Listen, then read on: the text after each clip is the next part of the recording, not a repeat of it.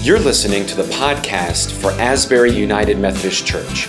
Join us every Sunday for worship at 8:30 or 10:45. Find out more at asburybossier.org. Good morning. It's good to be with you as we conclude our series on Hollywood Jesus. At the beginning of our series, we talked about when Scripture meets script, decisions have to be made.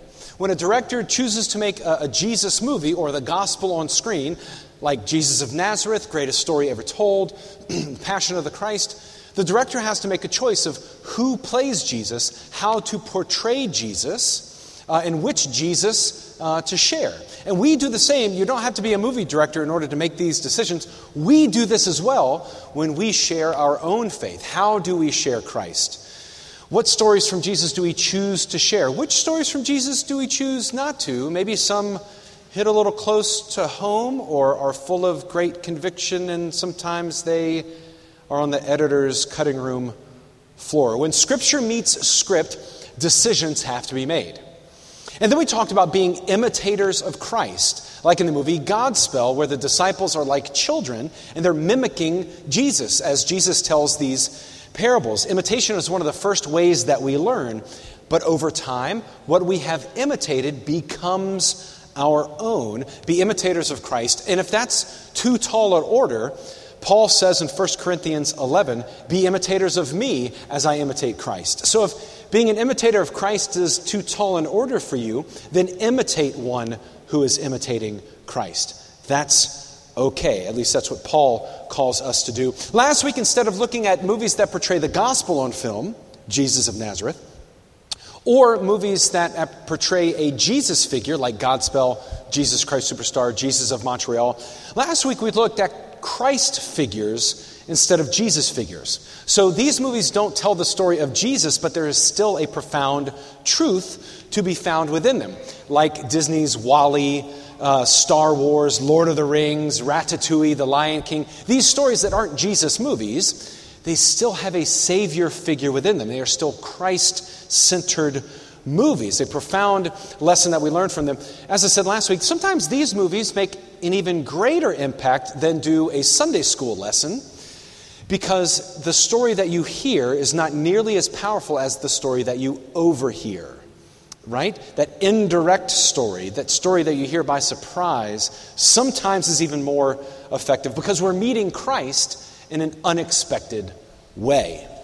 So today, we conclude Hollywood Jesus by talking about nothing. But don't leave. Our scripture lesson today comes from the letter to the Galatians, the 2nd chapter, verse 20. It'll be on the screens, and it's also in your Bible. Let us hear the word of the Lord. And it is no longer I who live, but Christ who lives within me. And the life I now live in the flesh, I live by faith in the Son of God, who loved me and gave himself for me. This is the word of God for the people of God. Thanks be to God. It's fun to immerse ourselves in these Christ-centered stories like Star Wars or Lord of the Rings or Harry Potter. We didn't even talk about Harry Potter and that grand metaphor of love that goes throughout that series. But sometimes these movies as a metaphor for the Christian journey makes the Christian journey seem unattainable. Because I will never be a Jedi or a hobbit or a wizard, right? Or if you want to put it in church speak, sometimes we like to lift high the cross so high that we don't have to get up on it, right? Sometimes we like to exalt the Christian journey so much that it seems that being a Christian is unattainable, or like you have to have no problems, your spouse has to be attractive, your kids all make good grades, and then you can go to church with people like you. That's not how this works. So sometimes this metaphor falls apart when we use, like for example, when we talk about the Force in Star Wars. It's a fine metaphor for the power of the Holy Spirit, this force of light that unites all things together and holds all life together. But the problem is when we use this metaphor for the Christian journey and we take it too far, we seem to think that if I just pray hard enough, I'll be able to move rocks with my mind powers.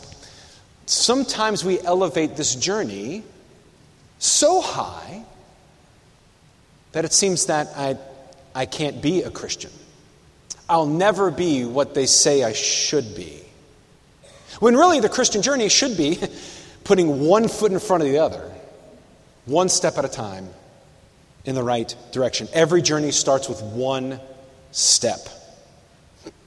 We forget sometimes that Jesus called like tax collectors and zealots and fishermen and hotheads to follow him. And thank God Jesus calls us too.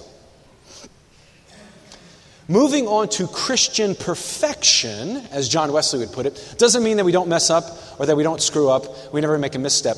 Real quick crash course, and as Methodists, this should be your elevator speech, man, when talking about grace. As United Methodists, we should be good stewards of grace and be able to communicate it well.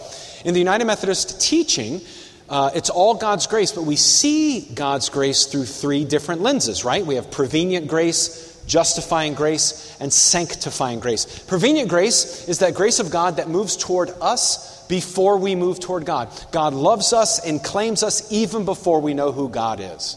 God's prevenient grace, it goes before. And then there's justifying grace, which is the work of God in the person of Jesus Christ. Jesus' life, suffering, death, and resurrection. You have been justified, so stop trying to justify yourself. Live as if you live in Christ. And then there's sanctifying grace, and John Wesley was wise enough to know that even after our baptisms, we still screw up and do dumb stuff, which is why we are in need of sanctifying grace, that power of the Holy Spirit that transforms who we are through the habits of the church. Sanctifying grace. Moving on to Christian perfection doesn't mean that we never screw up. What it means is, according to Wesley, sin loses its grip on us. In other words, Darth Vader could ask you every day to join the dark side, but you never will because you see it for what it is. Evil. Evil is nothing. But there's a footnote, don't leave. Evil is nothing. Evil is nothing, and I've talked about this before. Evil is nothing in the sense that it cannot stand on its own. Evil needs our help in order to exist. Evil is like the number -2. You can't ever have -2 of something. You can have 2 less than of something, but you can never hold -2 of something in your hand. So in that sense, evil is nothing. It needs our help to exist. Evil is like a shadow. Shadows exist. You can see them with your eyes. You can make them in your hands right now. You can see the shadow, but understand the shadow only exists when you block the light. Evil only exists when we get in the way of what God created to be good. So in that sense, evil is nothing. This nothingness of evil, or sin is the manifestation of evil, convinces us that we are powerless. That problems are too big, too expensive, or too complicated to solve. We seem to be convinced of. When Paul talks about sin, he says it makes me do the things I don't want to do and incapable of doing the things I want to do. And it's almost as if we're sitting in a jail cell, but the door is open. But we forget that it's open. We can't move out. Sin convinces us that we're powerless, the problems of the world are too big, they're too expensive, and there's nothing that we can do. Sin is a picture of what nothingness of evil looks like. So what do we do?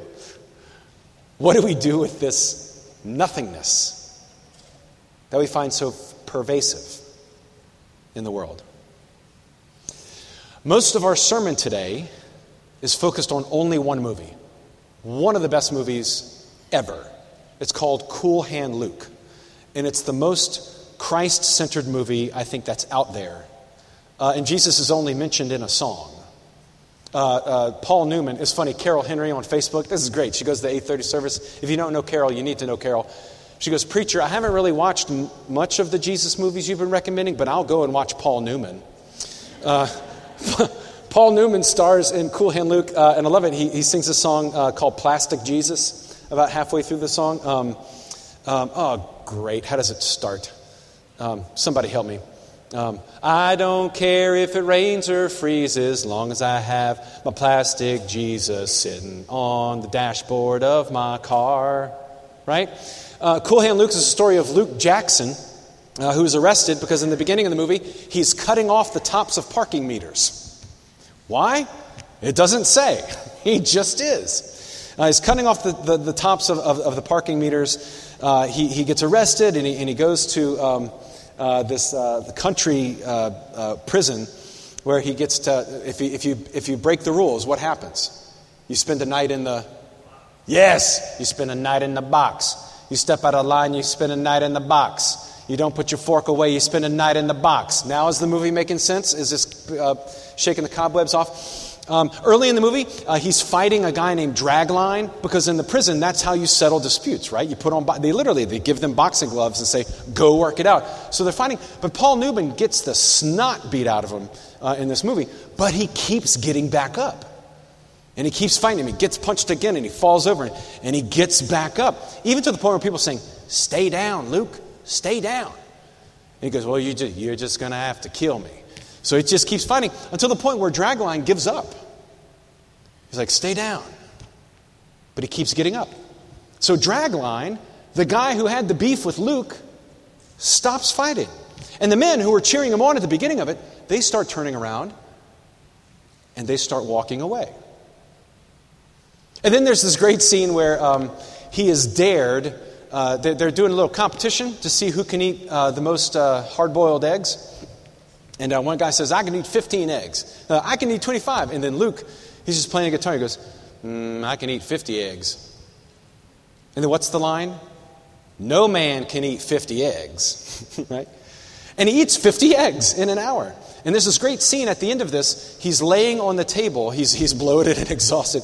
He's laying on the table in cruciform after performing this miracle of sorts.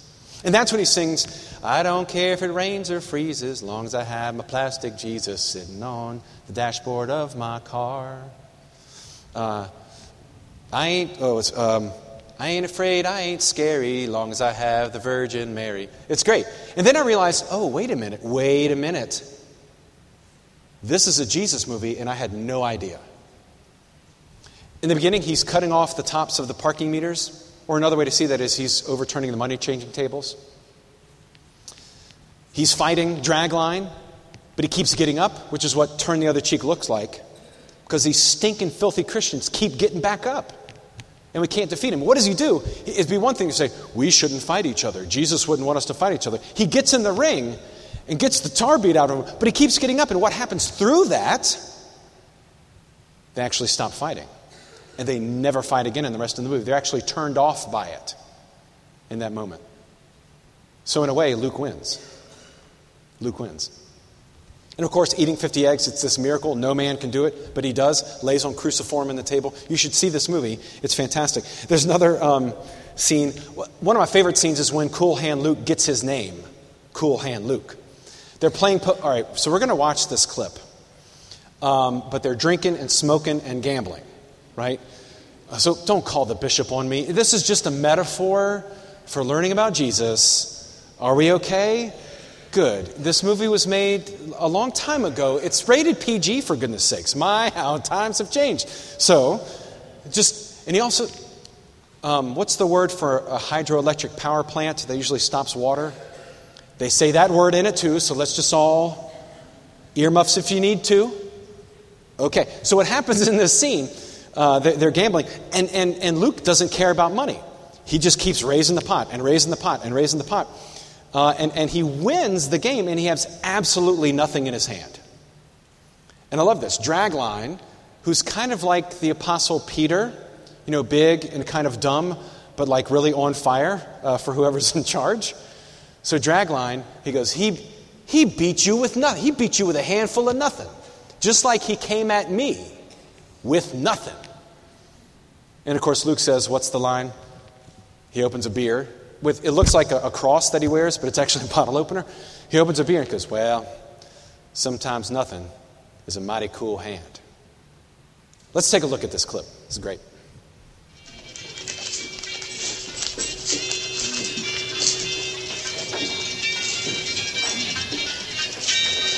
a buck. $1? What? Hey.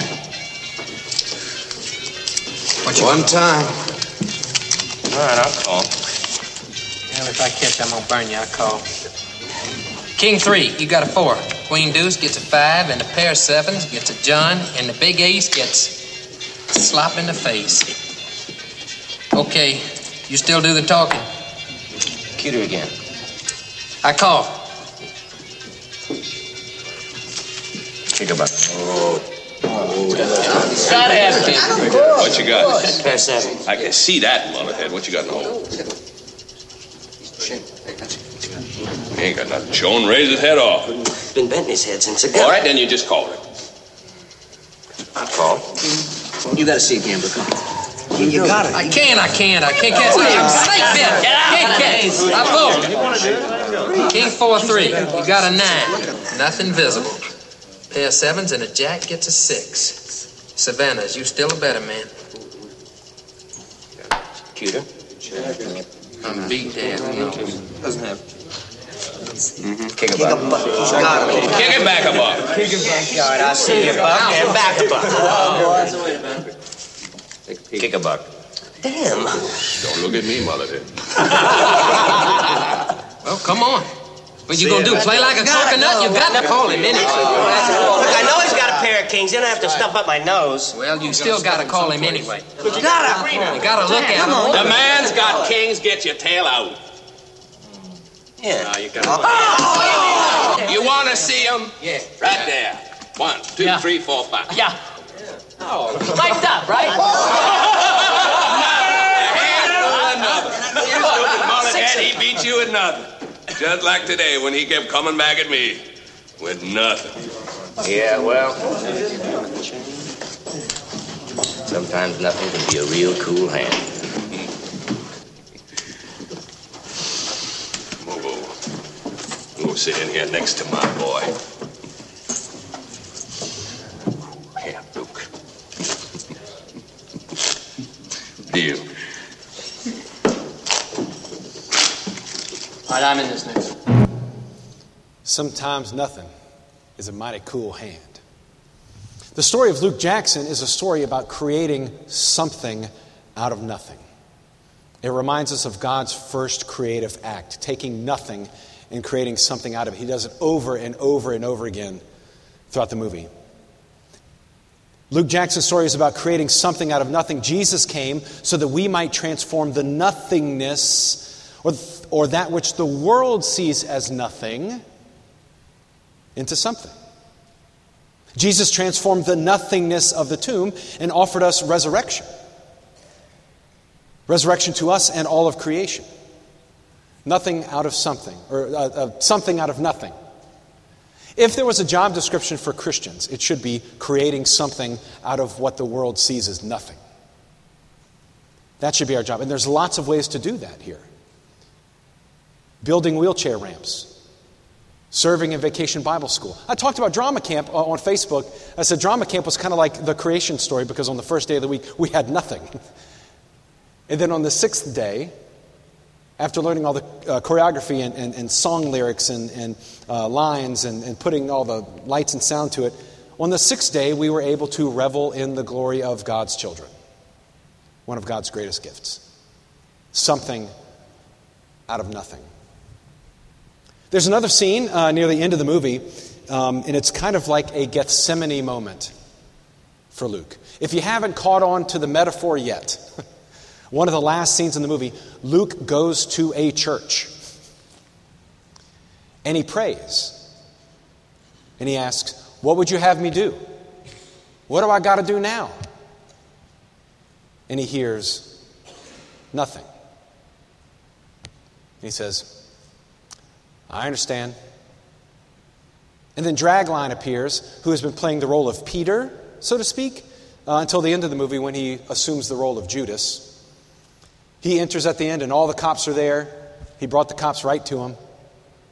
And Paul Newman looks at this guy and goes, "That's your answer, old man?" And then Luke looks out of the window and he says the iconic line, "What we have here is failure to communicate." And then he dies. And they pack him up in the car, and instead of taking him to the next available hospital, they drive him purposefully to the hospital that's an hour away. And there's a character, and you'll have to look at this part of the movie. I was brave enough to do drinking, smoking, and gambling, but seeing Luke get shot on screen in the sanctuary, you'll have to go check that part out on your own. But at the end, there's a character that represents the devil in the movie. He's got big sunglasses, those reflective sunglasses, always carrying a shotgun around, making sure that everybody's staying in line. At the end of the movie, Dragline attacks him because he's taken Luke away. And as the car drives away, his glasses are crushed under the wheel. And you see Luke smiling. Again, Luke has taken nothing and created something out of it. So let's take a look at this Gethsemane moment with Cool Hand Luke. You have to turn the lights down for this one.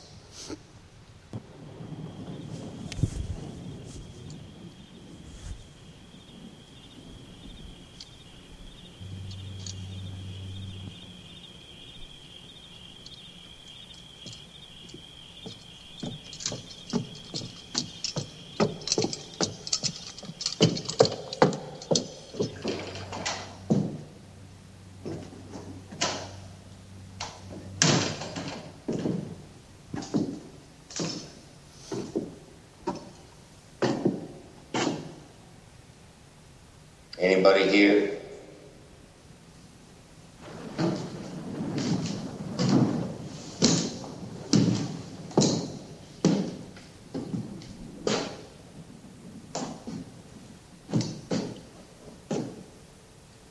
Hey, old man, you home tonight? Can you spare a minute? It's about time we had a little talk. I know I'm a pretty evil fella. Killed people in the war. I got drunk and chewed up municipal property and the like. I know I got no call to ask for much, but even so, you gotta admit you ain't dealt me no cards in a long time. It's beginning to look like you got things fixed so I can't never win out. Inside, outside, all them rules and regulations and bosses. You made me like I am. And just where am I supposed to fit in? Old man, I gotta tell you, I started out pretty strong and fast. But it's beginning to get to me. When does it end? What do you got in mind for me? What do I do now?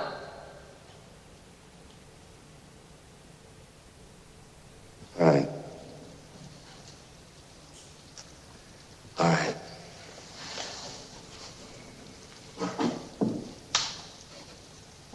On my knees asking.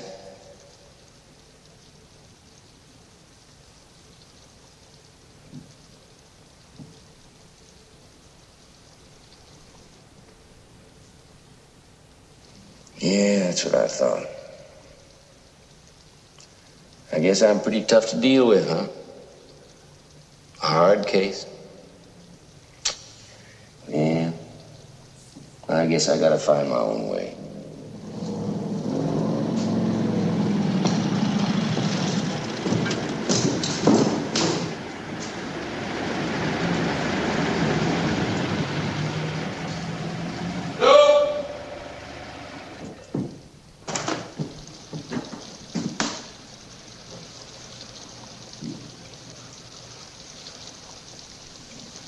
That your answer, old man? I guess you're a hard case, too.